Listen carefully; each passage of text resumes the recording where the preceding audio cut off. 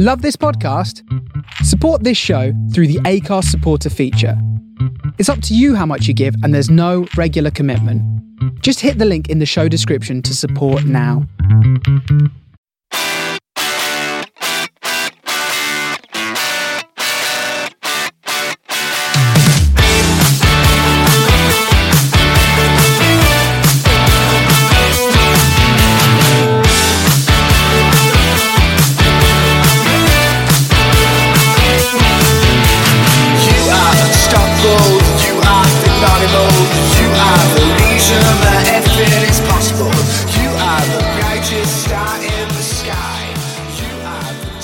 Hello and welcome to Man on the Post Weekend Review. My name is Dave and I'm joined this week by a triple threat of guests, starting with Simon O'Regan. How's it going? I am tremendously well. He's backed up by his Midlands colleague Chris. Chris, how are you, sir? I'm not too bad, thank you. Jolly good. And making his return from paternity leave, we have Dr. Carl, not Kennedy. You alright, Dave? How are we? Yes, very well. I was not shocked to see the email come through this week saying you were cutting your paternity leave short following the mighty Toffees' 1-0 win, which we'll come on to. It's not a coincidence. It's not absolutely not a coincidence. Right, let's start. Let's rewind to Friday night. Si, I know it'll be hazy for you. It always is. But those of us who weren't off our heads, we're watching Crystal Palace 1, Tottenham Hotspur 2. Anyone suffer through this? Yeah, I had to sit with Spurs fans watching that. Oh, goodness me, Chris. Well, I say that. It came on in the pub I was in, and they left after giving me loads of grief. But yeah, they left. But yeah, I saw a bit of this, and to be fair, from the bits I saw, I'm still not sure how Spurs won this. Apart from I suppose the only answer is James Maddison. Yeah, he was pulling the string as usual. I think the reason they won this is Crystal Palace are the least ambitious team in the league. They just do nothing. They just sit and wait to be beaten, and then eventually rouse themselves for like 10 minutes of effort. It's very dull. I know they're short. They seem to have all the chances from what I saw. Like every time I looked up, they were attacking. Yeah, I think in the first 15-20 minutes they forced a couple of saves, but then just reverted to standing and watching. Granted, like in a very organised form, but still standing and a lot of watching. Until eventually Joel Ward, who I'm forever amazed continues to play for Crystal Palace. He's been there right back for about 15 years now. He scored an own goal, and then Son scored, I think. He did. Not mistaken. Yeah, good. And then absolutely nothing happened for a further 15 minutes, and then out of nothing, Jordan Ayew pulled one back, which the VAR spent half an hour trying to disallow. Which was a theme for this weekend. Well, yeah. Did you see? So Spurs' second goal, the build-up was pretty nice, but like when I saw it the first time, I remember thinking, "What the hell is Brennan Johnson doing? That weird header, like he lets the ball bounce in front of him, and then he just doesn't seem to know what to do then, and just literally throws his body at it in such a weird way." And I've seen the pundits say, "Oh, it's a really good play because he keeps the ball moving." Like, and James Maddison comes in, rescues it, and sets up Son for gives it back to Johnson, who then sets up Son for the second goal. But it's such a weird bit of play. Well, this is the handball world we're living in. We are now just over a quarter of the way through the season, and Tottenham are top of the league.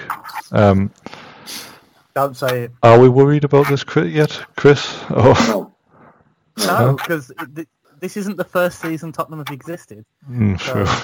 I mean, they've done this before. I take a huge amount of comfort knowing that they are one defeat away from being fourth, which is very Tottenham-y, isn't it? Like the top of the league. But, Exactly. But if they lose one game, they'll likely be fourth. I mean, I can live with that. But they are impressive in that they just keep finding ways to win, despite sort of playing in fits and starts. Like they're very rarely sort of blowing a team away for 90 minutes. Carl, you've been watching all this with your feet up, I assume, doing nothing else. How impressed are you with Tottenham? Where do you see them challenging this season? Well, I remember we done our predictions with teams about 10 years ago, and I genuinely thought they'd struggle this year. Maybe I was just being a bit blasé over Ange because I just don't like him for obvious reasons. No, I have been impressed with them. Obviously, they stole one against Liverpool. Guffaw. They did play really well against Arsenal, to be honest. Sorry, Chris. No, they did. It's like, because I was thinking, who they played, and I think they've played all of the teams they played at the right time. I might have been over picky, possibly I am. But I watched the Luton game, and I wasn't megally impressed, because Luton basically had just done the best to lose the game. I watched this game. I watched bits of this game, and my one take was Will Hughes runs like he's in quicksand. He's another one who's somehow still hanging on as a Premier League player. Somehow he's still there. Like he's just done, isn't he? But I've got to agree with Chris there. Without James Maddison, I think they'd struggle to win games because he's like the key, isn't he? Literally. He's involved in everything they do.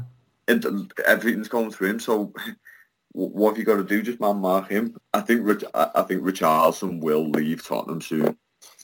I really do believe that as well. He does have, he has, Galatasaray written all over him, in my opinion. Come on. I'll always say, come on, please. No, Spurs have impressed me in the fact that they're top after 10 games, but let's not forget they've got no Europe, nothing, and that's helped them massively, as we will see when we go on to our game. Now we'll come on to a team in a moment who have no Europe and lost at home again. So it's not a through ball there, David. No, fair play to them, the top. I had a conversation with a lad in work today, and he was like, "Do you think Tottenham will win the league?" And I went, "No, they're not going to win the league." He went, "Will they get top four?" And I went, "I think they will get top four." But in the same breath, I said Villa might get top four. So I don't know who's dropping out. So it should be interesting. Well, the good thing is top four may as well be top five this season if the coefficients go to plan in this new stupid Champions League format. Oh, yeah. Yeah, so, 5 Champions League spots. So, no one will lose out in that scenario. We'll see what's going to happen. I have got to say, I've been pretty impressed with that Van der Ven. Oh, he's brilliant. I like him a lot. I wasn't to start with. In the first couple of games, he looked a bit out of it, but the last couple, he looks quite smart. He's for a defender. He's got a good recovery speed on him. He's so fast. He is. Yeah, it seems to be the thing with centre backs nowadays. They seem to have these quicker centre backs, and he was. I know.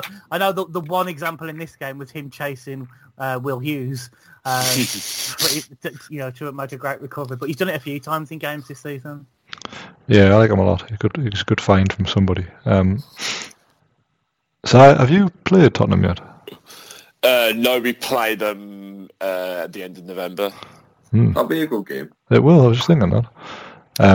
Obviously, we'll come on to the all-conquering Villa team shortly. But do you want any of this, Si? I've not heard from you yet. Well, I just got back Friday evening from where you been? A heavy session in Amsterdam. Amsterdam was it? Yeah. So I kind of my main takeaway was I was seeing a team with Joel Ward, Jordan Ayew, Will Hughes, Jeffrey Schlupp starting in the Premier League in 2023, and I couldn't tell if what I was watching was real or if these were after effects from a 12-hour session in Amsterdam. I imagine you spent a good portion of game asking yourself if your hands were really that big. No comments. Well, let's be honest. Until Elise and Eze are back for Palace, there'll be more of this. Like, it's like taking Madison out of Tottenham's team. I imagine, there's a lot of flair there missing at the minute. So we'll give Roy his the benefit of the doubt, and he's just trying to make wine out of water, which again Sayu did very well apparently on Thursday. So on to Saturday, and a team who we thought had turned a corner, but it turns out they're still shit. Chelsea 0, Brentford 2, where Brentford just roped a dope for the entire game, just let Chelsea weave the little pretty patterns and then scored 2 very simple goals. And that was that. Who wants first dart at this one? I mean, you say Chelsea team we thought had turned a corner. I certainly didn't. So I certainly was going to be going straight. Well, because it was from the, and obviously like pundits seem so desperate sometimes to praise teams that have spent a huge amount of money on players. So the players must be good players, and I've never really bought into, if you spend a huge sum of money on a player, it doesn't make them good.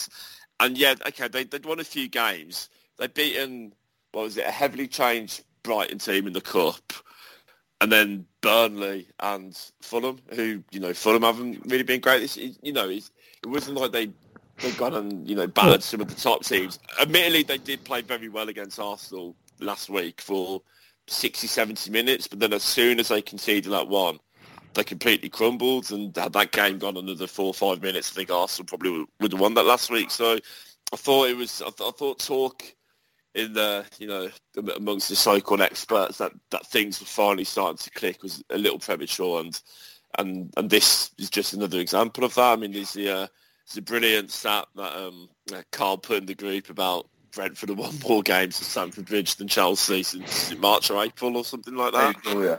And I saw something earlier on today. I think that's now, it's two wins in their last 21 games at home in the Premier League.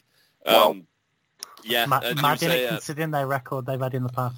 Oh, well, it was Andy Jacobs on Talksport, a Chelsea fan. He was going off on a little rant, saying, under Mourinho, didn't they go like 3 or 4 years? Yeah. Obviously it's going back a long way, but they've been so good at home traditionally for years. And it's funny, on his little rants, he was saying, that's take 2 of those wins away. That's obviously there's 19 games, it's a whole season without a win. And he pointed out, he was talking about, we'll come on to our game quickly later on, but he was, saying we just won 12 home games in a row. He said for Chelsea to do that at the current rate would be something like 10 or 11 years or something, that they'd be going to see that amount of victories at the current rate they're going at. So it's, there's an awful lot of work still to be done, as we've been saying, I think, pretty much all season. I mean, the Nicholas Jackson, I don't know who looked at him and thought this is a ready-made player for the Premier League to get us, to get Chelsea back to where they've been for the last 20-odd years. And like you said, Brentford, they're more than happy to just let Chelsea, pass it around up to the final third, and they're not going to do anything. And the goals that they got back, I mean, the second one, if Neil Maupay was ever going to score a goal in the Premier League again, that was his chance. Even he still couldn't get it right. Big win for Brentford, because they kind of haven't played. I thought I'd played well pretty much all season. Most of the games I'd seen them, but just weren't picking up the results. But that's back-to-back wins now for them, so that'll do them really good. But Chelsea, good God, there's a lot of problems at that football club still. It was the same mistakes that they made in that last half an hour against us, though. Like, I think I highlighted it when we spoke last week, that Declan Rice's goal comes from the Chelsea players just standing still and expecting the ball to come to them, and that was evident on so many occasions during this game. Like, there was one period where Raheem Sterling went to play a pass to Conor Gallagher, who was 4 yards away at most. And a Brentford player just stood in and took it while Conor Gallagher just stood there doing nothing. And Raheem Sterling's just standing there looking at him like, what are you doing? It's good job they haven't done anything stupid like give Conor Gallagher the armbands over the course of the season, isn't it? Oh my God. Thiago Silva's literally 2 yards behind him. Just give him it, please. What my two takes from this game are of twofold. So they dropped that Gusto because he's absolutely dog shit, and played that Disassi. Am I gonna say?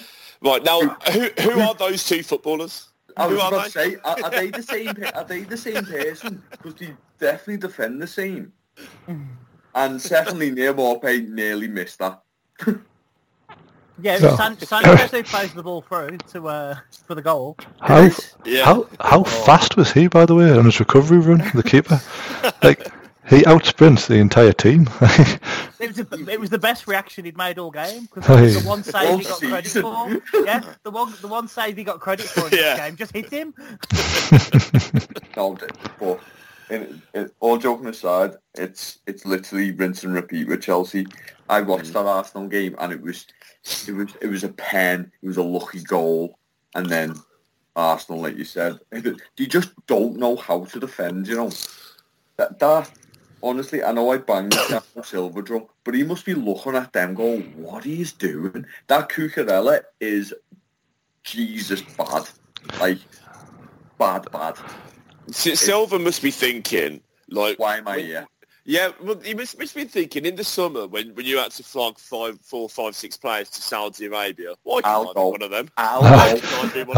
He had his bags packed, like, didn't he? Like he's 39, going on 40. Like, he wants to be at home, getting involved in the seemingly lucrative gummy game, just sitting at home and being like, you know what, you should have these delicious, soothing gummies because they're good for your mental health, right? Yeah, but he's their best defender. He has been their best defender this year. The best player, 39. It's unreal. Like how many? I couldn't work out how many fullbacks they had on the pitch at one point, because Matson played, who's a fullback. Reece James was on the pitch at some point.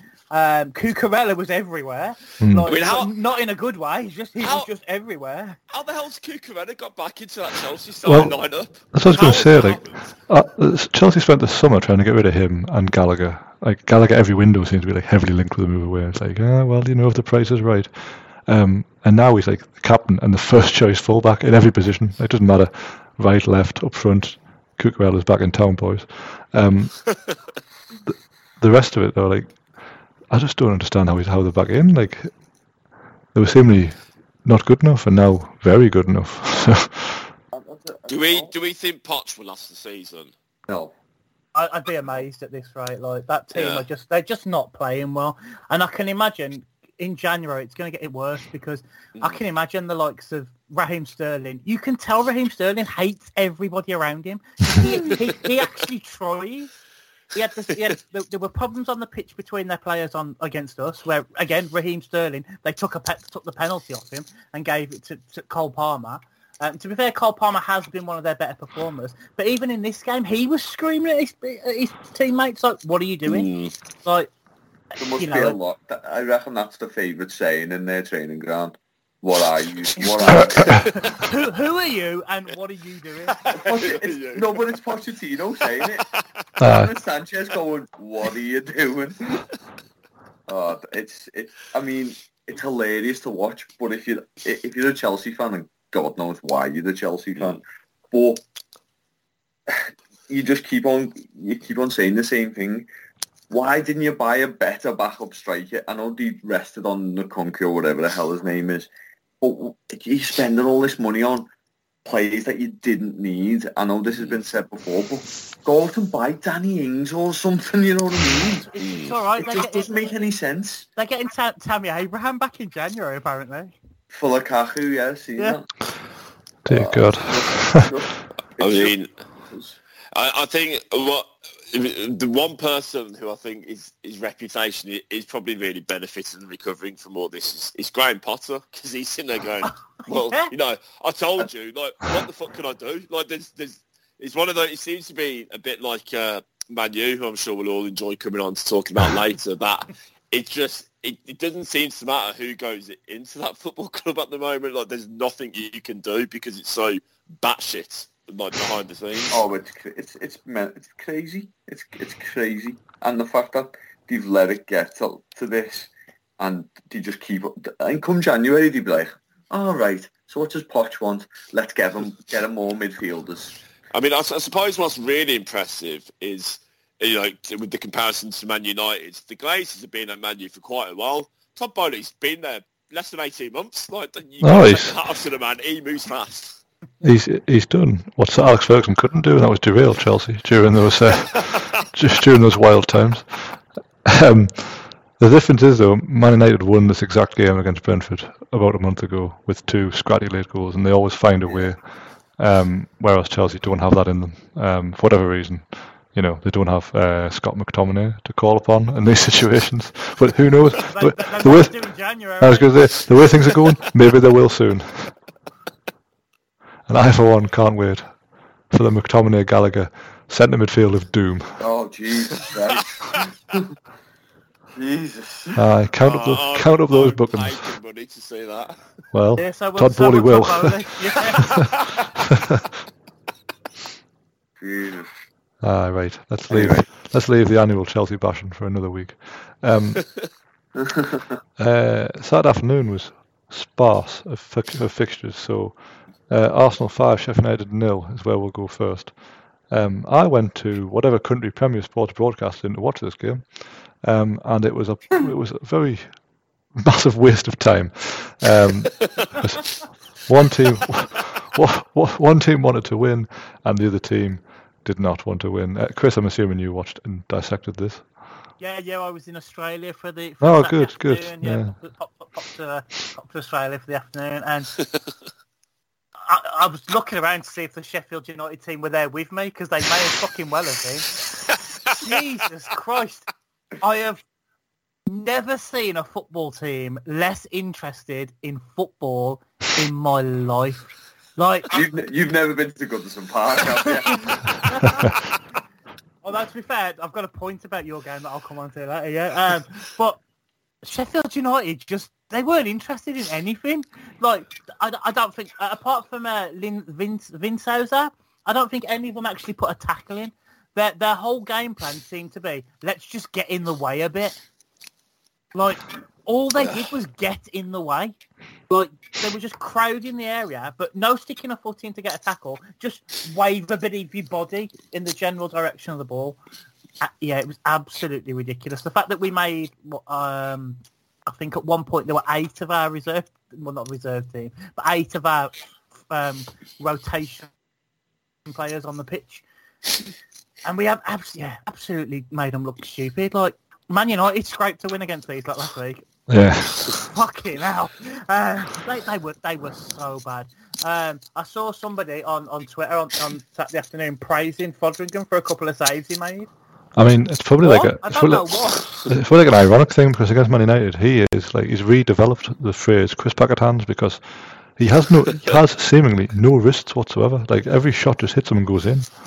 He was making standard saves, like, as if he knew the cameras were there. Like, there was one that was literally almost straight at him, and he moved to the side so he could dive onto it. So, what are you doing? And then, Eddie Nketiah scored a hat trick, and he gets a lot of hate from Arsenal fans for whatever reason.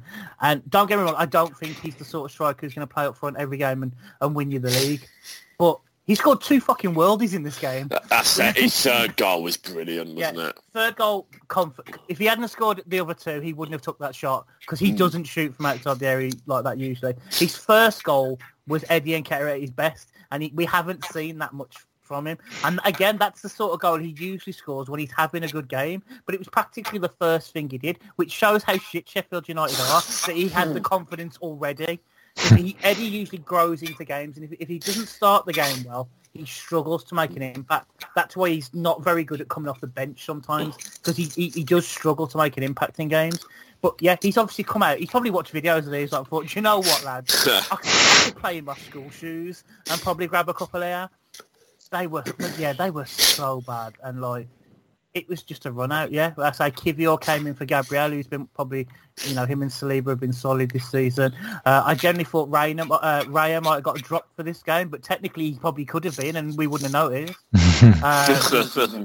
Odegaard got the afternoon off. Smith Rowe came in and had the freedom of the Emirates. It was all way too easy. And I say my only thing of note really was the fact that Sheffield United were just, I don't know. I've made jokes about Luton being there to make up the numbers. Like some of these Sheffield United, they look like competition winners. Before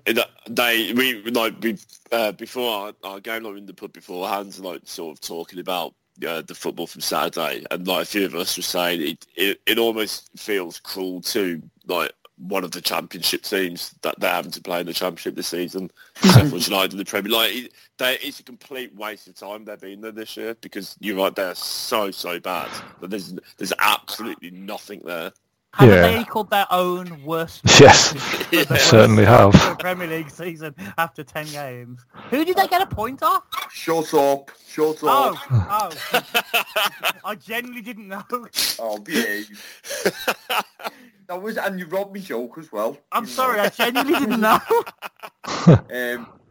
I remember in my predictions, I said the Sheffield United team will give Derby a run for the money, and you all laughed at me.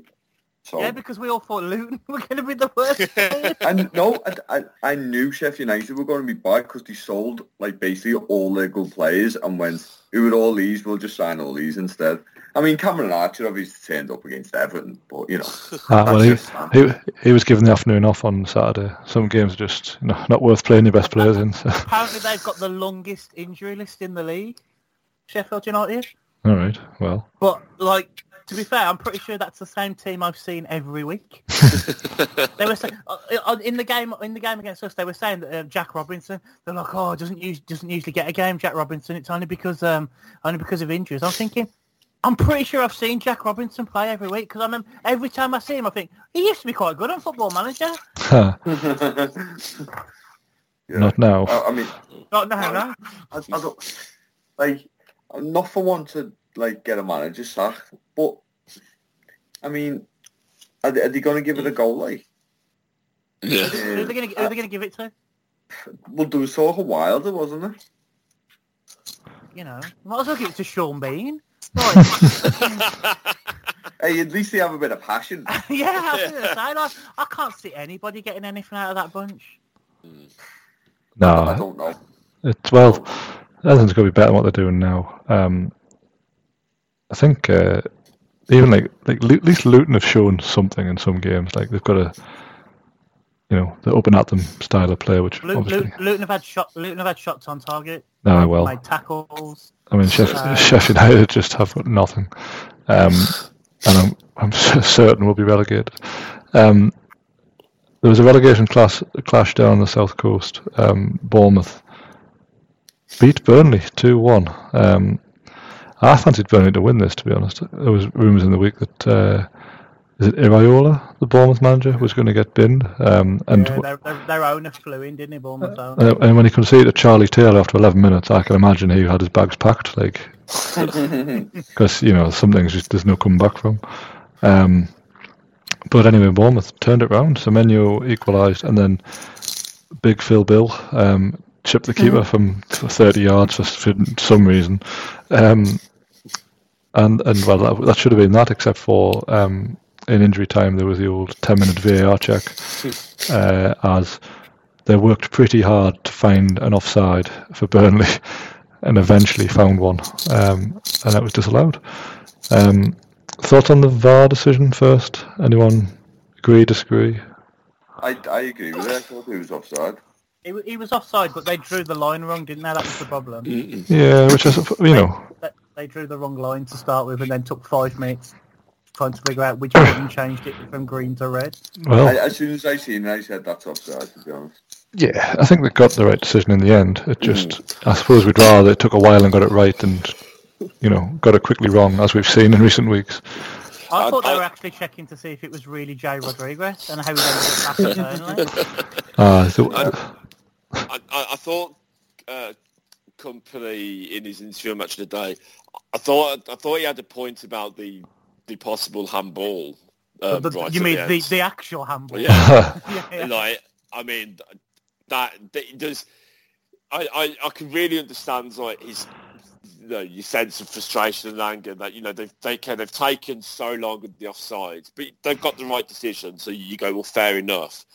But then you take so long to make sure you get the right decision. Then with that, it's just like fuck it, the ref's going to blow his whistle. Let's just leave it.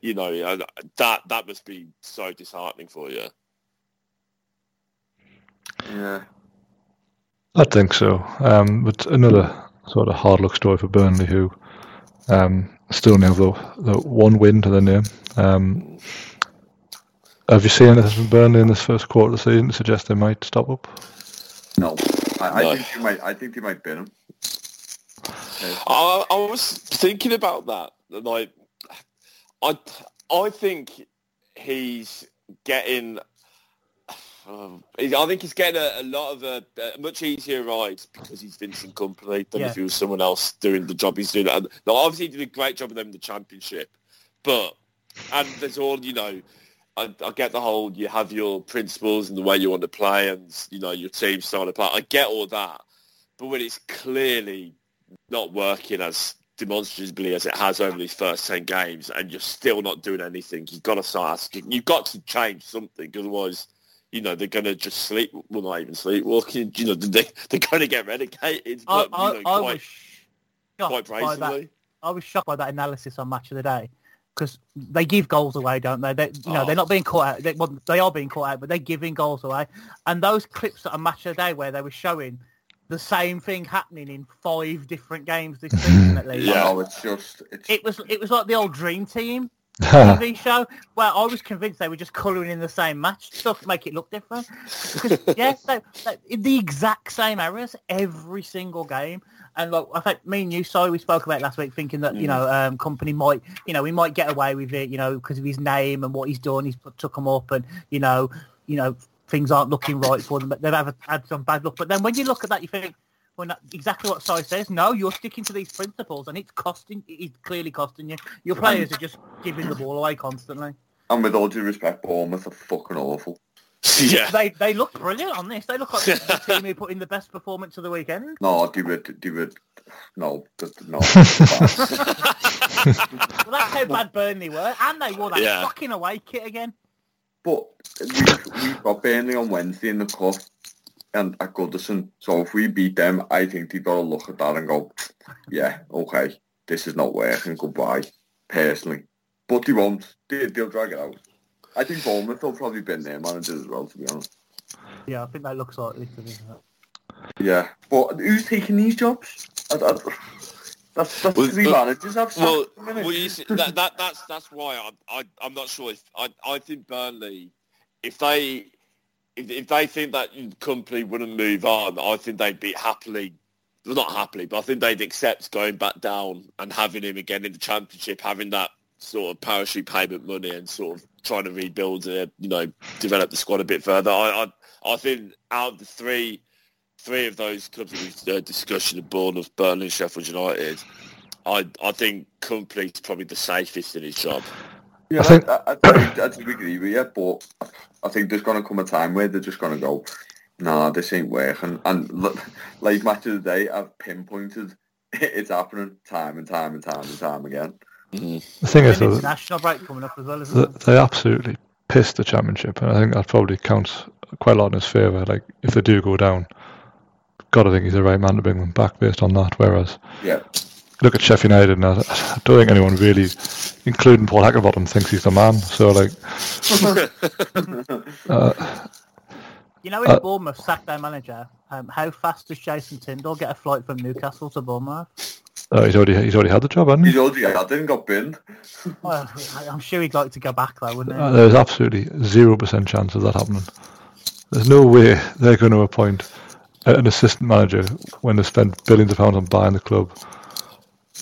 Do you do you think Jason Tindall's going to miss out on the chance to have his face on the TV, Champions League nights? He ain't leaving that. I just had visions of him doing another wing, rocking up on their car park. Well, just for the attention. Well, not yet, anyway. I think there's a distinct bottom four appeared, which is obviously the four who are there now. Everyone else has kind of got something about them. But there's a distinct bottom four, I think, who look decidedly worse than everybody else. Obviously, this was Bournemouth's first win of the season, get them up to 6 points. Sheffield United remain winless, and they are the only club that are winless. We'll come on to Luton shortly. A team who we thought might struggle is Wolves, but they find themselves quite comfortably mid-table. And they drew 2-2 with the mighty Magpies. Si, is it always wetter than Otter's Pocket in Birmingham, or is that just this weekend? I'd just like to point out that game wasn't being played in Birmingham, Dave.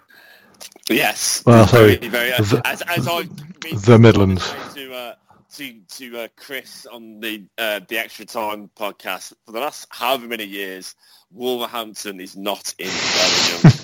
They're two very different accents, they're two very different places. Chris should know as well, because he's from the... I'm sure he's got some connections to the area, and he works with somebody from Wolverhampton. I mean, I think, to be honest, he's just deliberately winding me up. Probably. Yeah, me too. Yeah, me too. The Midlands, anyway. It was very wet.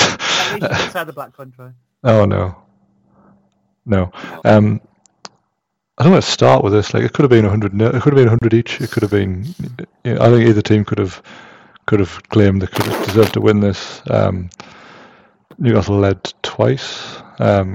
Gave away a goal from a corner. Gave away a goal from Nick Pope deciding it was better to slap the ball than catch the ball for some reason. That was odd. It was odd. Strange decision, wasn't it? You made a few strange decisions in the game. Yeah. So did the ref. Sorry, Carl? So did the ref. Oh, the ref was all over the shop. Can I just ask, what was different to our goal against Fulham to yours? Your first goal. Sarr doesn't get impeded. Totally agree. Drops the ball. Callum Wilson puts it in. We done the same exact thing. A foul against.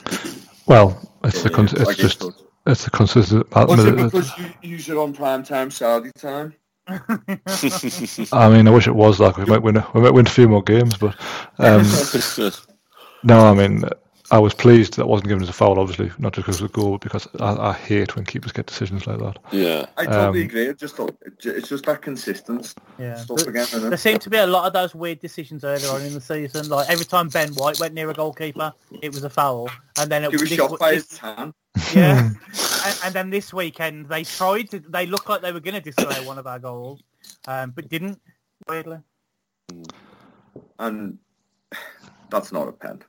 I'm sorry. No, I don't think it is at all. I was quite surprised it wasn't overturned, to be honest. But, I think everyone was. It's one of those where every part of it's a penalty except he didn't make any contact. It's very clever what he's done. How he puts his foot there, then moves it, then puts it back, and it's the deck. Well, that's it. You know exactly what you've done there. Yeah, absolutely. Fair play to him, but it's not a penalty. Yeah, I understand why it was given on the pitch. Yeah, 100% understand why it was given on the pitch. Yeah. But the minute VAR were checking it, I was like, nah. Yeah.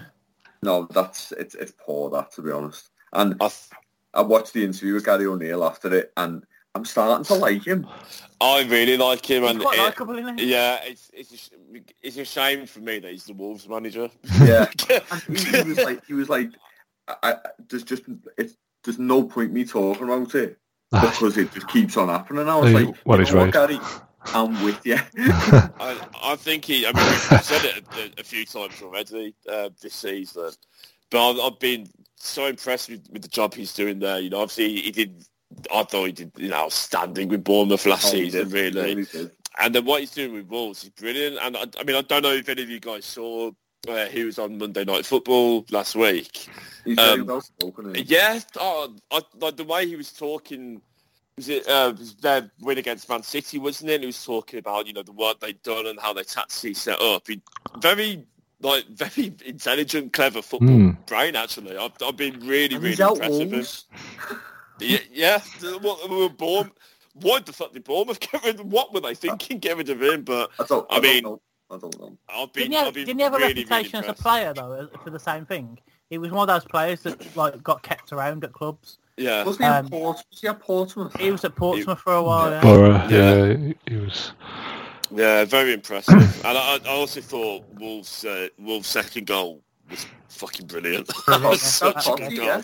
Totti done really well, didn't he? Yeah, and the turn from Juan. The turn to watch Dan Burn just sliding across. And that takes a while, doesn't it, with Dan Burn? He's still going now, yeah. He was actually 11 feet tall for a time during that. Like the composure was unbelievable. That touch to keep it under that level of control and the sort of balance to be able to actually turn his body that quickly, I thought it was such a good goal. Why was Lascelles playing? Because Sven Botman's injured. And you might as well have just not played anyone, to be honest. To be honest, he's done all right. Like, he's played the last 4 or 5 and he hasn't disgraced himself. But it was, let's say, a difficult afternoon for defenders in those conditions. Yeah, it was. But I think we all know he's not good enough. But he's still the club captain. And we played Dan Burn there against Brighton, and he was an absolute disgrace. So I think he's decided to play Lascelles and leave Burn at left back. But on Newcastle we're struggling for bodies. All our players are injured or banned for gambling. So we had a bench which consisted of 2 goalkeepers, 5 fullbacks, Joe Willock, and whatever Matt Ritchie is. So not. I forgot he was taking over it. He may as well have done, honestly. Like. So Dave, for what would you consider to be a bad season? Like, well, I mean, obviously we know. That maybe let me rephrase that. 'Cause you've got relegated. Obviously, that's a bad season. But what would be what's the least level of acceptability, if that makes sense, that you would have for the season? I think to play in Europe next season under any circumstance is like the minimum. Yeah. I think I think basically we're ahead of where we should be by rights. We should not be in the Champions League this season, and you can see why. And the owners even said as much in that. I don't know if you watched the documentary or anything, but they basically said we're not set up to be in the Champions League because of the squad and because of the level of experience of European football amongst the squad. It's just not there, and we're not going to be able to fight on all fronts, and that's starting to really hit a pinch point now. Obviously, the Tonali thing was unexpected to say the least, but when you've got Jacob Murphy, who was outstanding last week against Palace, dislocated his shoulder Wednesday night, he'll miss 3 months. It's just a long time to lose fringe players for. So we've got to go to Old Trafford on Wednesday, which is again we've had some hideous draws. How can you draw Man City, Man United, Dortmund, Milan, and PSG? That's well, if we had a full team, we would, but there's absolutely no way Callum Wilson's going to play. When we've got Arsenal on Saturday and Dortmund on Tuesday, and Isaac's injured. So I was going to ask, is Isaac injured at the moment? Yeah, he's out until probably the national break. As is even Elliot Anderson, who's a young lad who's good, full of industry. He's out for 2 months he's broke a bone in his back or some nonsense. It's just really unfortunate timing to get all these injuries. And I say a lot of them aren't even wear and tear injuries; they're just daft injuries, which seem to have really wrecked us. But we'll keep going. I mean, that's the thing about this team is you kind of know what you're going to get. And all right, sometimes it goes horribly wrong. We've seen Brighton and a few other games where we haven't played well, but generally. We're going to at least 7 out of 10. If it falls for us, we'll win. If not, then at least we've given it a good go. It would be nice to have another run in the Carabao Cup, but I think that might just be the one that has to hit the wayside this season. We cannot possibly keep going like this. And I say with the schedule we've got to come, it couldn't have come at a worse time. So get all your money on Man United on Wednesday night. I disagree. I think he'll beat them. It depends who we play, Carl. If he risks them all, like if he risks the likes of Guimaraes and risks. Oh, you mean Eddie Howe risks more? I thought United risk a little. Rotation. Man United will play a full strength team because Ten Hag's a coward who hates us. So he'll quite happily take a victory against us, and he'll take the joys of beating what's probably going to amount to our second string. Because he's a baldy prick. But then they'll hopefully they'll get the come up to the weekend against whoever they're playing. And as long as we beat them in the league up here in a few weeks' time, I don't mind. I mean, I understand you're passionate, Dave, but there's no need to, abuse phonically challenged people. I know he's. Amen to that, Zion. I know he's in the club with you too, but at the Ballon B'ald, you can say to him, Dave doesn't like you. Oh, Dave's on fire. We've got our show title. Dave doesn't like Ten Hag. I cannot stand him, but we'll come on to that. Yeah, I sort of got that, Dave. Right, into Sunday. Show now, that's great. Right, there's a lot of games on Sunday, so we'll chalk these off as ones we don't really care about. Brighton 1, Fulham 1, right? Brighton are basically having the same problems we are with having to play twice a week and they haven't got the squad for it. Good point for Fulham, but Brighton kind of samey. Bipolar, aren't they? That Fulham away kit. Wow. It's a bold choice, isn't it? Wow. Yeah, it is. Wow.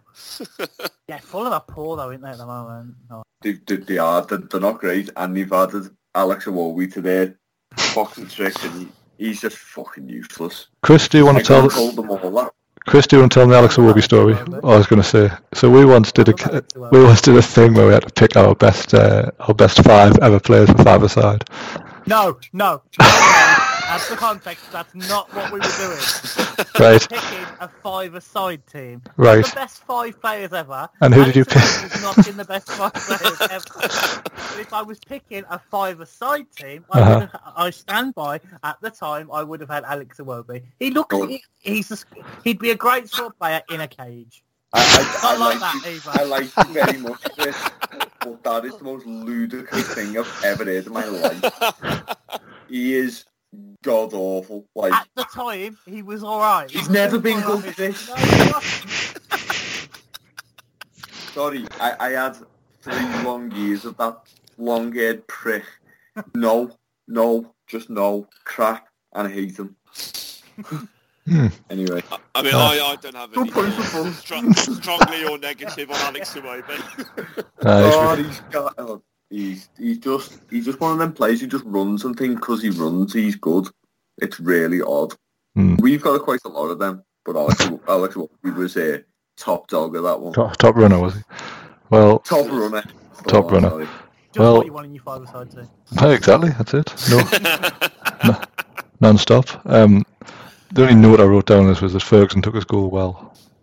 Nice little side foot in the corner. I agree with the point you made at the start of this one, that Brighton, they don't seem to be quite hitting the heights they were last season. I think that is probably just because they haven't got the squads to cope with European football as well at the moment. Mitoma? He started the season quite well. Yeah, well, he's sort of faded away.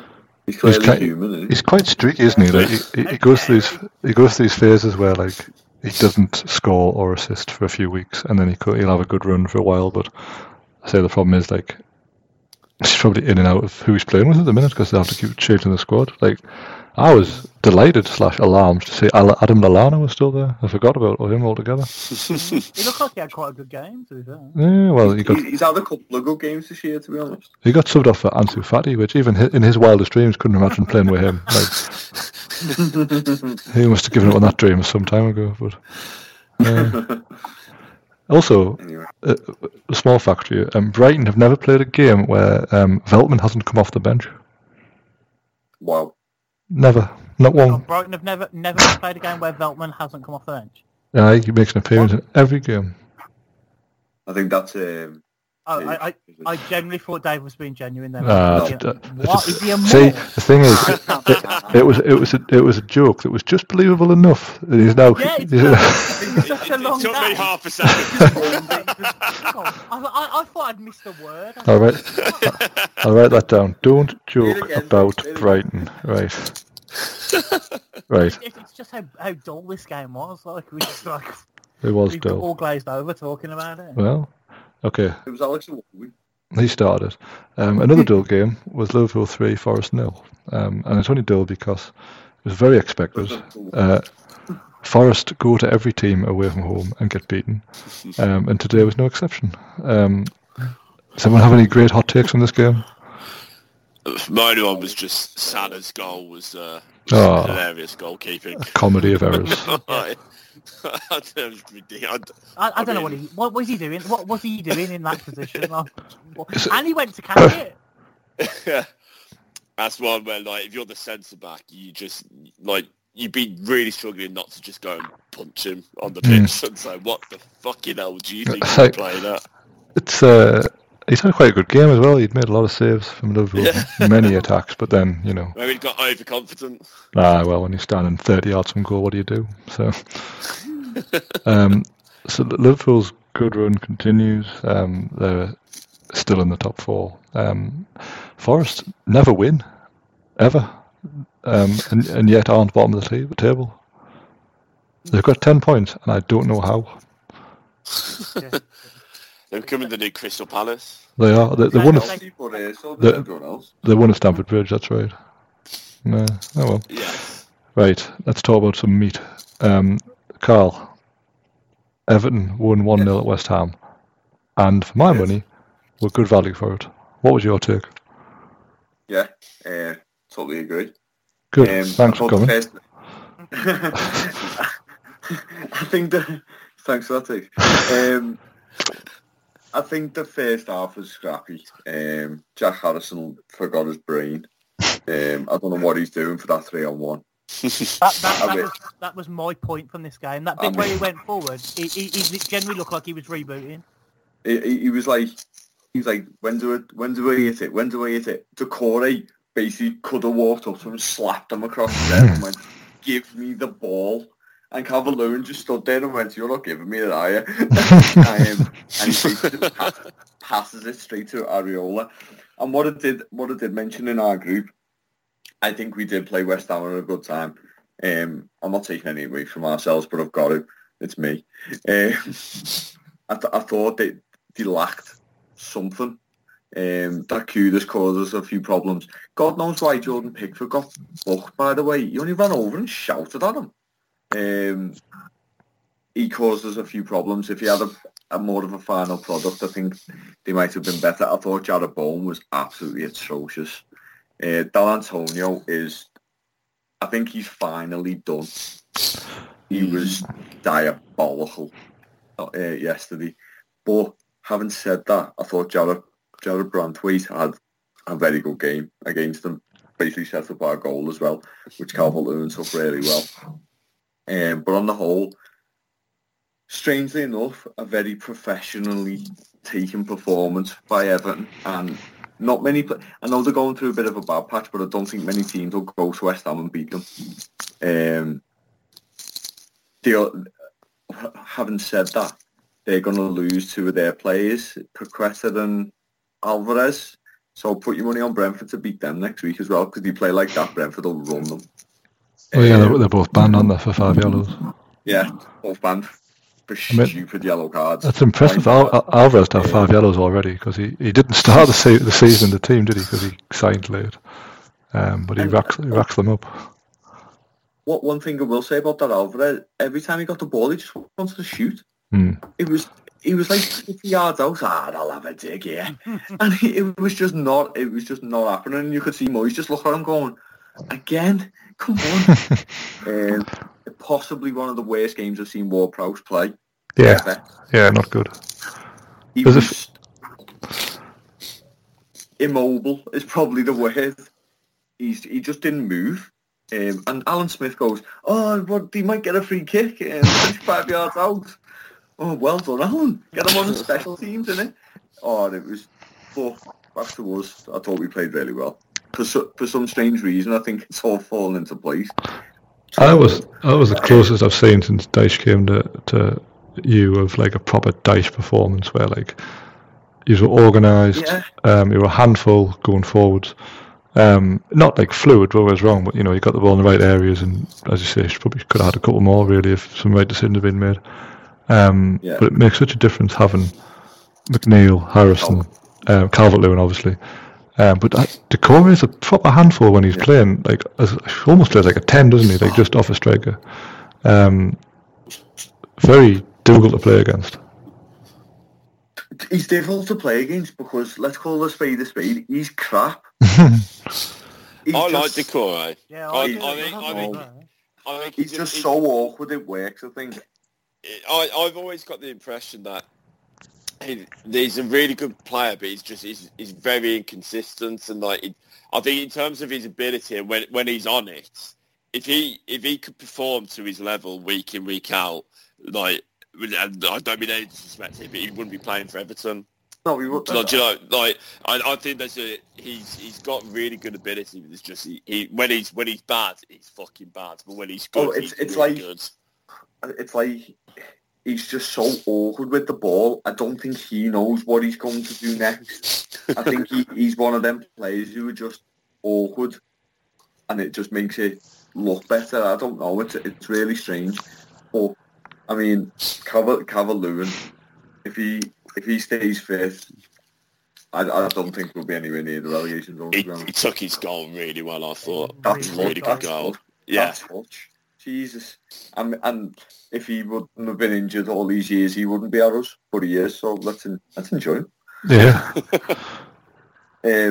50 Premier League goals for Everton. That's gone quite under the radar, which is a bit odd. We've got Burnley on Wednesday. I'd like a cup run like, but I've seen this story before. And just on Brighton, we've got Brighton at Goodison on Saturday. And I've read this story as well. So I don't. I mean, if you would have said a couple of weeks ago we'd be on 10 points now, I would have laughed because we were down and out. Let's face it, weren't we? It's looking slightly better, and obviously I wasn't on the show last week, the pod last week. I thought we could have felt hard done to by Liverpool, to be honest, because we all know their defender should have took a walk. But I mean, four wins out of that in the last 6 in all comps. It's not the worst. So definitely not. We move. Well, that's it. You've got a lot to be happy about at the minute. I think obviously if you stay up, that's a good season. If you get a cup run on top of that, even better. I mean, Burnley, is it at home? Is it away in the cup? Yeah, it's at home. I mean, it's a great opportunity. It would have been better if it was away by the looks of things. Well, it's a great opportunity to go in the last 8 of the League Cup, either way. And there's some stinking ties, by the way, in this last 16. There is. Exeter, Borough. Yeah, exactly. So, I mean, everyone knows we won't draw them. We'll get bloody Classic Holland, who'll get a surprise call up the last 8 if we get past Man United. So, you may as well have them. So yeah, there's a lot to be excited about at the minute. I thought West Ham needlessly changed their system. Obviously, they want to get Kudus into the team, but putting Paquette out on the left wing was an error. He wasn't anywhere near as involved as he has been in most weeks. And as a result, he's brilliant. I love watching him play. He's just everywhere. But putting him out on the left was stupid because it just meant they were very lopsided. All right. Can I just ask, is he brilliant? Or is it just because Man City wanted to sign him, so now he's brilliant? He is. I think for me, he's very much one of those match of the day players that you just see like him do, good little skills and stuff like that. But I mean, I watched him last week at Villa Park. I mean, I know West Ham were pretty poor in general that day, but he was fucking dreadful against us. Really, really bad. And whenever I've seen him... But yeah, whenever I've seen him play like in a 90-minute game, I've never looked at him and thought, I can see why Man City were supposedly after him. I don't know. Part of me feels like that interest in Man City has kind of made commentators and pundits think, oh, Man City wanted him, he must be fucking brilliant, so let's keep talking about how brilliant he is. But I've yet to be as convinced as some other people seem to be. I just think he does everything really well. Like, he's not just like a number 10. He also like gets stuck in and gets involved.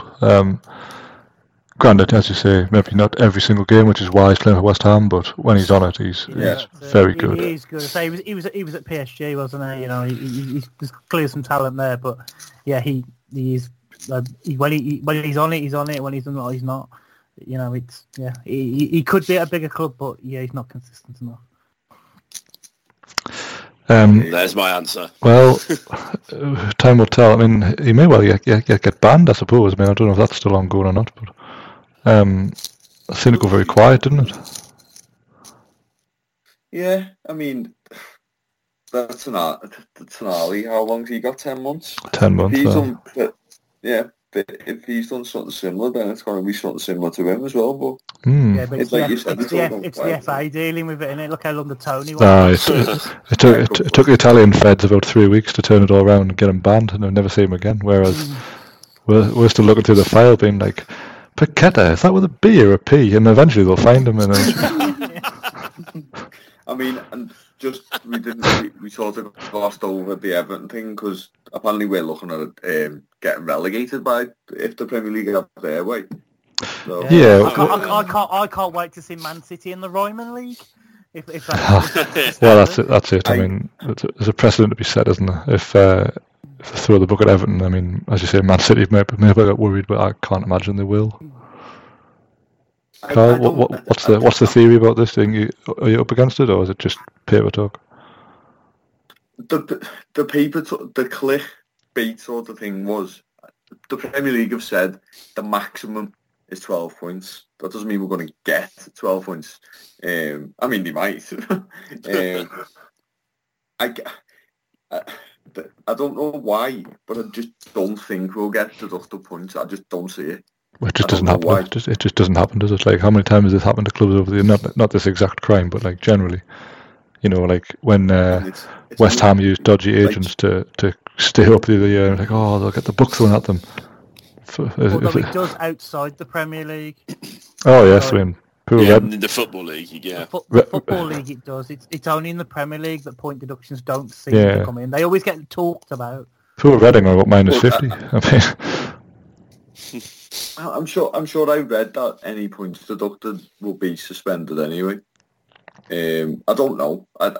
We're not even guilty yet. I mean, we probably are. But, you know, the actual hearing's already been done. I think it was done like a couple of days ago. So the amount of leaks that are going to come out now is just going to be scandalous. I always think that they're really clever about these things and they wait until, like, I don't know, you get the last week of the season and you'll be, let's say, 10 points clear of the bottom three, and they're like, oh, well, I'm going to give you a 9-point deduction. You'll be like, oh, well, that's all right, then let's just move on. And then Sheffield United will sue the league like they always want. I don't know. I mean, if they deducted us 3, would that be the end of the world? Probably not. That's what I mean. They'll wait until like they know that 3 points won't make any difference, and they'll be like, "Now, don't you do it again? We'll have those 3 points back." I mean, your guess is as good as mine. I don't know. A lot of people think that we're going to get deducted points, but I don't know. Maybe a fine would probably kill us as well. But shit, I don't know. It's a strange one. And the fact that we've actually told the Premier League about it before it's actually happened, it's just all a bit weird, to be honest. We are going to break the rules. Okay, no worries. Keep on signing them players. It's really odd how it came about. Really odd. I used to work with a guy like that who used to tell us, he used to be like, hey, I'm doing all this wrong. I can't get in trouble for it because I'm telling you about it. But that's not how it works. But it is a bit strange though, isn't it? One other thing I was going to add, sorry Dave, you might have heard this. Use it after Onana to replace Tonali. Have you heard that? Onana, that's a shame. Oh dear. I'll be surprised, but I mean, I don't even know if he's any good. We all know he's replacing Sonata. It's a loan move for Ruben Neves. Oh, honestly, that's come back out again. But then McTominay has been obviously. Well, he's off to Chelsea. Yeah. I mean, if we loan a player from Saudi Arabia, I can't hang around for the fume. It's gonna the internet's gonna explode. Like, I mean, it's going to happen. It's bound to happen. We'll have them all. We'll have Neves. We'll have Benzema. We'll have St. Maximin, all on loan deals. No fee up front.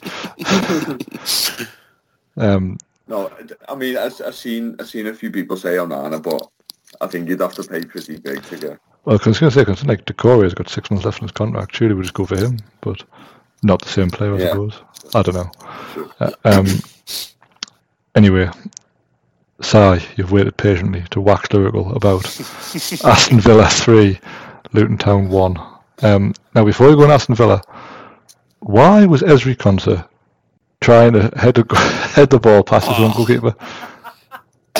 It was like he'd seen the funny own goal at the other end early in the game and thought, I can do better than that. And yeah, I don't know what he was thinking. Maybe he just wanted to see if he could score past the best goalkeeper in the world, as Emi Martinez officially now is. He is now, isn't he? Yeah. Who knows? I think he was like, well, Harry Maguire gets into the England squad and I don't. What do I have? What does he do that I don't? What can I do to get noticed? Yeah, that was a strange one. But I mean, I've got to start off really saying that it's difficult to get overly excited on this particular game because Luton were, I mean, fucking dreadful. Everything you said about Sheffield United, Chris, I wouldn't have said that about Luton from the games I've seen so far this season. But honestly, it was a waste of time them coming to the yesterday. Like it seriously, it was. I'm struggling to remember a worse promoted team I've seen us play over the years. Like that first half, I think about the 40th minute, they put the stats up on the screen, which I think was cruel. I think someone was just, baiting the Luton fans here. And it was something like 79% possession for Villa and like 12 shots to their 0. It was ridiculous, really. I mean, we were great, but I think this game was probably, along with the Arsenal Sheffield United, were the two absolute banker results that you'd put on. That's 12 home games in a row that we've won now in the Premier League. So I'm glad you said Premier League then, by the way. Yes. I know you you enjoy your little moments. Don't worry, mate. I don't get many. I mean, I had no worries whatsoever that we were going to lose that Premier League record that we got on at the moment to Luton. We've just been a very good week for us, really. 4-1 against West Ham last Sunday, 4-1 away in Alkmaar on Thursday night, and just a really impressive but comfortable victory, to be honest. We scored 3 goals. We probably could have had 6 or 7 with some of the chances that we missed, and we didn't really get out of first gear. Luton, I think they'll have easier days away from home than what they had yesterday, and it's just a testament again to the job Emery's done. This week, the week just gone, was the mark 12 months since he's come into the club, and I mean, if ever you needed a reason for Steven Gerrard to never get a job managing an English football again, just look at how we were under him and how we've been in the last 12 months. The football we're playing, I've never seen us play this well in all my time going to Villa. Like, we've had really, really good players over the years. We've had good teams. I've never seen us have the level of control that we've got in football games at the moment, and the way the players, every single person knows exactly what they're meant to be doing. It's just brilliant to watch. I'm really struggling to have any complaints, and I know that I'm probably setting myself up for a really big fall by getting so high about them at the moment. But I'm just going to enjoy it as long as it keeps going, because it's just amazing to watch. 20 goals in 5 home games this season. I was going to say, aren't you averaging like 3 or 4 goals a game? Yeah, it's just ridiculous. I think we're now we're the joint highest goal scorers in the league this season after the first 10 games. And who with Si? I have no idea, actually. It's the mighty Magpies, eh? There you go. 20 got 8 in one of them. Hey, Bill. yeah. Look, 5 passes. There's half of them already. You all get to play the blind score at some point. Just got to make the most of it. That's true. But I mean, like the level of improvement in the players that were there when Emery already came in is clear to see. Like Matty Cash has been outstanding this season, really, bar that opening game at St James's Park. He's been brilliant, but then the players that have come in, like Moussa Diaby, he's just a level above what we've had, and his link up with Watkins and the little pockets of space that he picks up sort of to get at teams. He's such a good player, and him and Watkins together are such a threat up front. Zaniolo's come in and he looks a really good player. He needs a goal, I think, to settle him down a bit, because he's sort of getting to that stage where he's almost trying too hard to get a goal and shooting from places he's got no business shooting from. And Paul Torres is... as well. No, they haven't gone. He wasn't betting on football. It was like betting on poker and stuff like that. It's all the news coming out of Italy is that there's absolutely nothing, no ban for him. Right. And Paul Torres has settled in really well. He had an iffy start, obviously. You know, that again, we got that first game at St James's Park, but he kind of... I don't think, had Mings not got that injury, I don't think Torres would have been thrown straight at the deep end. I think he would have been eased into sort of adapting to Premier League football, but he's obviously had to do that quicker than we'd have necessarily wanted him to. But he's looking, him and Cons are looking really good together, and his sort of passing ability from the back, just it makes it so much easier to play the way we want to play. You know, you can pick those passes into Diaby to get us going, in quick transition. So, yes, very good at the moment. Very good indeed. The final game of the weekend, I'm afraid to tell you that the Glazers still haven't fixed the roof, so Man United were unable to compete with Manchester City. Man United 0, Manchester City 3, Erling Haaland twice, and Phil Foden with a little tap in later on. This was barely a contest. It kind of started out as a bit of a contest, and then Man City got what I guess you could argue was a soft penalty, only because this type of thing never gets given. Certainly not. Been double figures every game, wouldn't you? No. And of course, Man City need a helping hand for goals, so they got the penalty on VAR decision, and once they scored that was effectively the end of game. For all it's a derby game, and for all it was one side, there's actually not that much to talk about. I don't think we learned an awful lot here. Do you know what? If anything, I thought it highlighted it, like that Man United were shitter than we even thought they were. Well, funny enough, they were so bad. The world's best striker had a field day against Johnny Evans, Harry Maguire, and Victor Lindelof. Would you credit that? Victor Lindelof playing left back, and he can't even play centre half. I did laugh for 2 minutes ago when 10 Idiots was like, I'll tell you what, Regulon, you get on, get the left back on at this stage. Let's bring the left back on, and not a centre back whose last fucking derby game was 12 years ago. Like, how is Johnny Evans getting picked? Varane's fit, but apparently Varane's fit now as well. He's saving him for our game. He'll save him for our game. He'll be like, you know what? Don't worry yourselves in our derby game.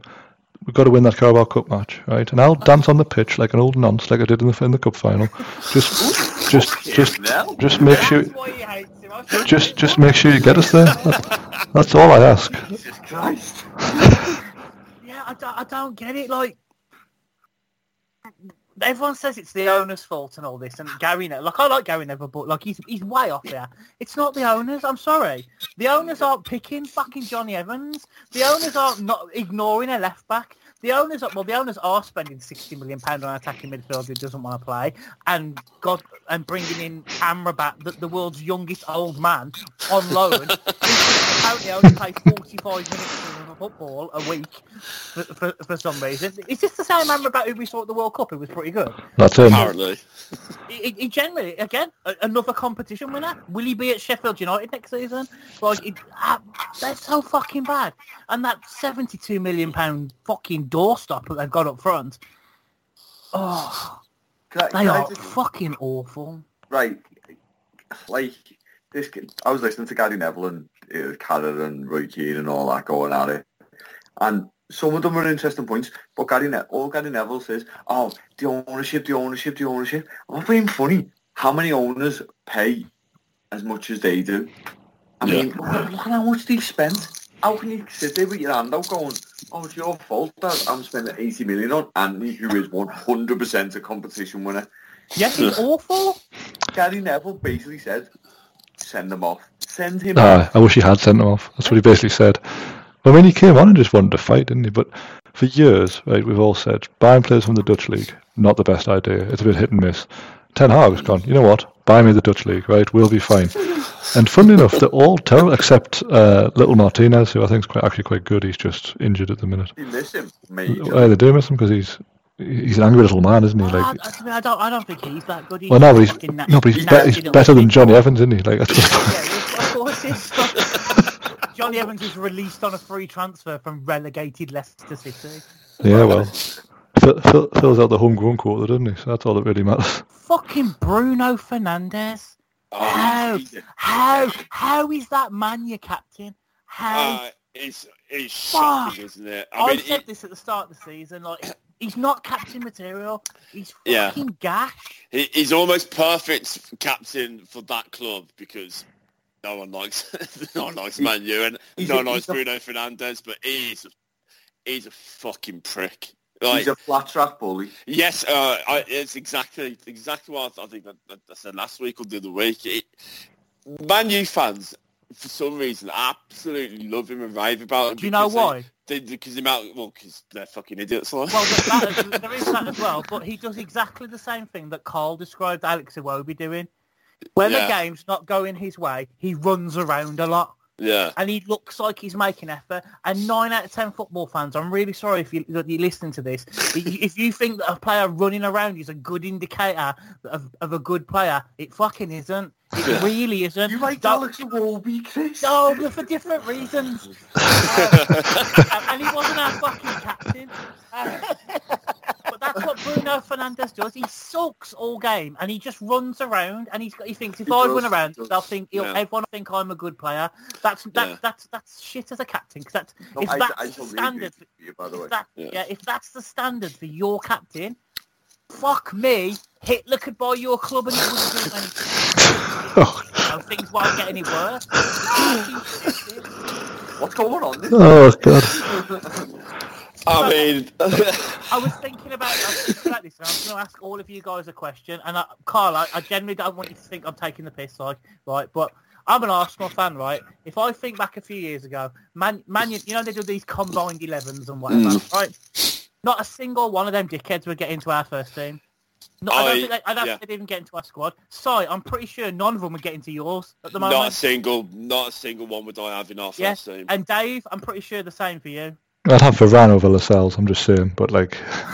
You know, and I did think about, I didn't want to ask Carl and think I was taking the piss because...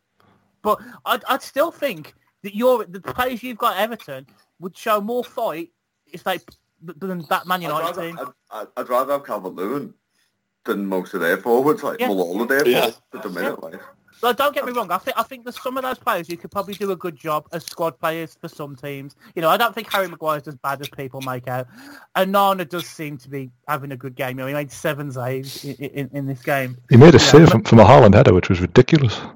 But no, it was a good save, that to be fair. That was, Yeah. You know, don't get me wrong. I kind of like McTominay in a way. He's not a Man United quality player, but he's doing all right, isn't he? One thing I will say, did anyone know that Mason Mount was on that pitch second half? He didn't help, did he? I'd forgotten that Mason Mount played for Man United now. Yeah, he never seems to start. Does he? And he come off the bench and had a typical Mason Mount game. Did fuck all. 65 million. 65 million.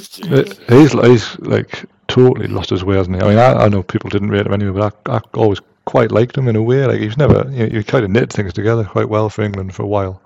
And at Chelsea, well, he was kind of like in the land of the blind, the one-eyed man was king, and that was him. But since the last probably couple of seasons, he's just been out, hasn't he? Like, he's just nothing. I read a thing in midweek about like the whole Ajax situation because they're bottom of the Eredivisie. Yes. And people are asking, like, these are the guys in the Champions League like semi-final a couple of seasons ago. What's happened? And they made a big point out. It wasn't it hasn't been a quick thing. This has been a gradual process going on since Ten Hag was at the club. Because I'm pretty sure we all sat on this show like at the start of the season thinking, kind of buying into the media thing. Ten Hag, I've said it, look what he did with that Ajax team. And I'm starting to think that he didn't do it. He's not started this at Ajax, but he just happened to take over an Ajax team that was very, very good. And then he's left and then kind of just thought, well, I bluffed it with these lads before. Anthony and that lot have carried me before, so maybe we can blag it here in Manchester as well. And the wheels have come off at both ends now, because Ajax are thinking about a trace. And Man United, Jesus Christ, Ole Gunnar Solskjaer has a better record than this man. Do you generally, can I ask you all the questions, do you generally think he's actually that bad? Who? Ten Hag, I mean. I actually don't think he is. He's making some mad decisions. I don't think he's done it. I don't think he's done anything. I think his hands are tied slightly, but... I mean, I don't know. Like, he's been there 18 months now, and they haven't really done anything, have they? Well, if anything, they've got worse this season than they were last season. Will they sack them up? Yeah, I think they will. I think if Jim Ratcliffe, I don't think he starts the next. I don't think he's there next season. I think if they get this, do you reckon he'll last the season? I'm unsure the way they're playing right now. I think if this Ratcliffe fellow gets in and gets to control football operations, whatever the fuck that means, I think he's bound to replace the manager if results don't go their way. It's the simplest thing to do, isn't it? It's always the same when anyone new comes in. Yeah, so that squad's going to take some rebuilding again. Without some sort of...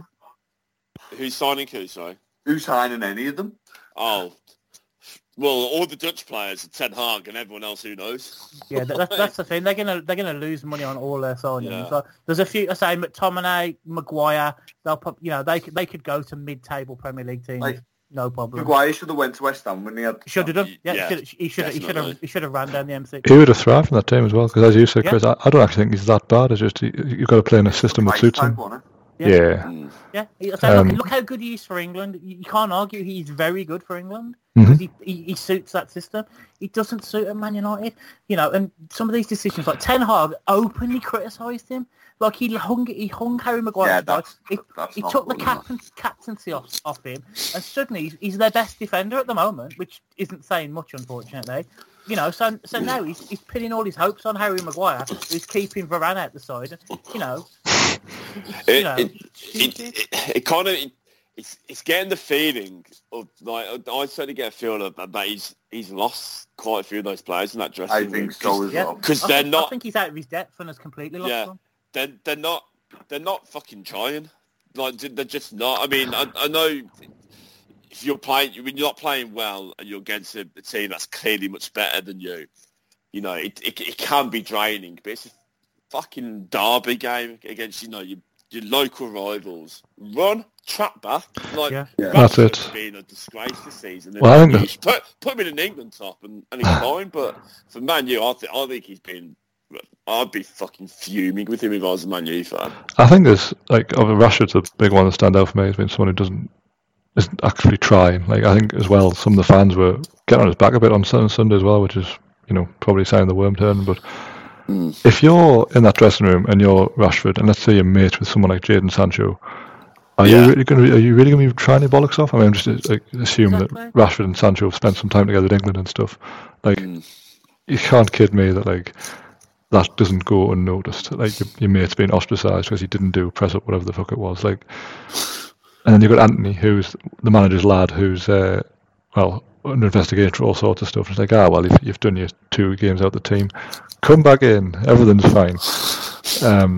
That's weird to me. Yeah. I mean, I think unless something drastically changes, whether that's manager, new owners, a complete change in performance levels, if things are kind of stay as they're going, I can't see any way how they'll even make the top 6 this season. Yeah, I don't. It's a culture thing, and I think unfortunately, it's easy to blame the owners for that culture, and to a degree, they are culpable to a degree because they're allowing it to go on. Oh yeah, and they have contributed to it. Yeah, but I don't think changing the owners fixes the problems of that club.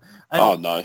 Unfortunately, it's that rotten there at the moment. Yeah. The only way you are going, what's going to happen is Ten Hag's going to go, and they're going to have to bring in like somebody who is Mr. Man United. Steve Bruce.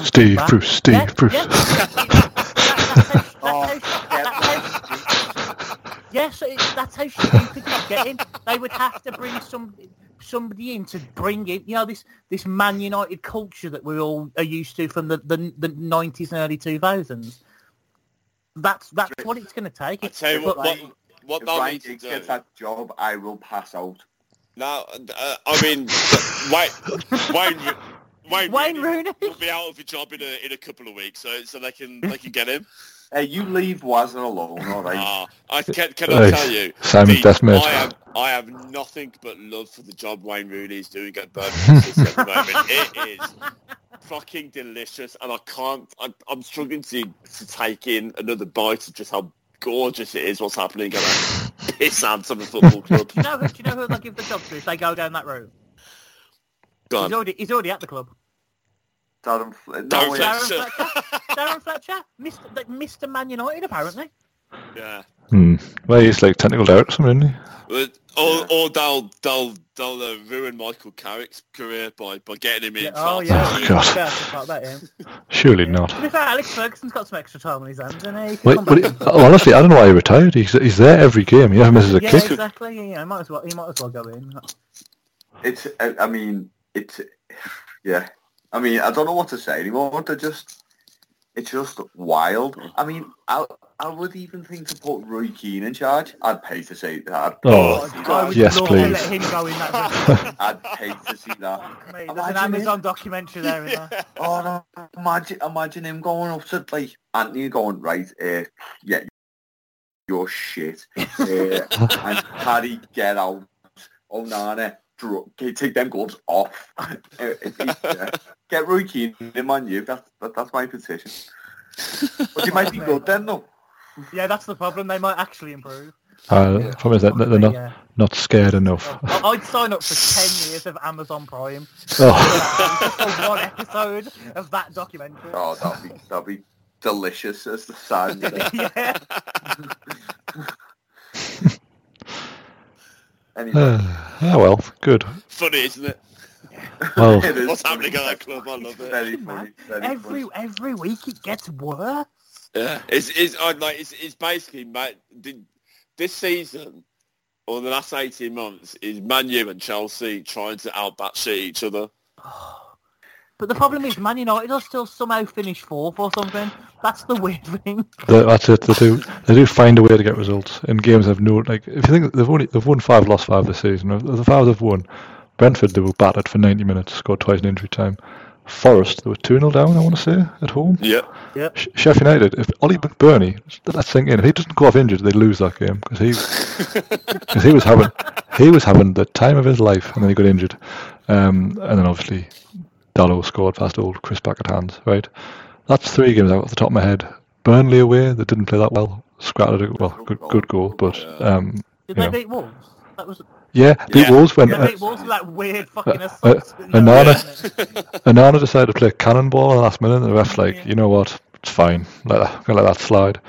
So that's 5 wins. How many do they deserve? Fucking none, right? Yeah. Yeah, that's why I think they will finish outside the top 6. I know, like we kind of said, they always they seem to find a way and somehow managed to do it last season. But the other teams in the chasing pack have just got so much better over the last year. You look at current form and stuff, and you would say there's absolutely not a hope and hell chance of finishing above USI. Like, it's absolute chalk and cheese in every sense. Like, some would have to go horrendously wrong. Well, they've got Fulham next weekend in the early kickoff. Who have? Man United. At Fulham. I'm having a line on Saturday. At Fulham, yeah. At Fulham. Well, that could be fun. And then they've got Luton at home, and then they've got the mighty Soffies at Goodison. You can soften them up. That's 3 wins for United, isn't it? That's it, Champions League contenders next time we speak. United. Right. Yeah. Let's wrap it up there. We've got some white-hot Football League Cup action during the week, which I'm sure Chris and the gang will cover on extra time, including, but not limited to, the mighty Magpies at Old Trafford, the mighty Everton at home to Burnley, the mighty Gunners away at West Ham. Si, what are you up to this week? Having a week off for a change, for give the little guys a chance to shine. I thought you were referring to your little guys there, but then we'll not go down that. We'll not go down that. We'll not go down that road this time. Yeah, that's man on the post, Triple X. Dear. Right. Howard and Vin Diesel, you go first. Where can people find you? I mean, I don't know if that's a compliment or that's a really, really horrific insult. So I'm going to take it as you being nice to me. So on Twitter or X, or I don't know what it's called, it's at Sire Regan, and the Holtcast podcast and the website 7500 to Holtz.com. It was Vin Diesel in Triple X, wasn't it? Yeah. It was indeed, yeah. Oh, good. See? And he's bald. Nice one. That's a film. See, it works on so many levels. Down to the topical references. Aye, right. Chris? You can find me on Tinder, Bumble, all of those great things. and on Twitter, X, whether it's called XIX Blue Wolf XIX. Sensational. Carl, man of the people. Yeah, you're all right. I actually haven't done anything on my blog since I... Well, what's wrong with you? I know. Busy parent, eh? Been looking after me child, but if you do want it, I am in the middle of my letter Y, which you'll all find amusing. It's actually called You Name 'Em, We Made 'Em. So if you want to catch that, at Dictionary Team on Twitter, or X, or Triple X. Hey. We're on everything. You can find me on Twitter /X at CM9798, and the website is cm9798.co.uk. We're currently running a vote for your favourite CM9798 players of all time. So just Alex Iwobi, who was not born then, probably. Tommy's Finder Larson, surely. Well, get your vote in. It's like Eurovision style voting, so you can give 12 points to Tommy and 10 points to Alex Iwobi if that's what you want to do. You can find the show on X, Twitter, etc. at Man on the Post. You can find us on all your favourite podcasts places, including Amazon Music, which is good if you like that. But, gentlemen, thank you very much for your time and amusement this week. Thank you. Thank you. Some of us will be back next week. Have a wonderful week. Always remember to keep your man on the post.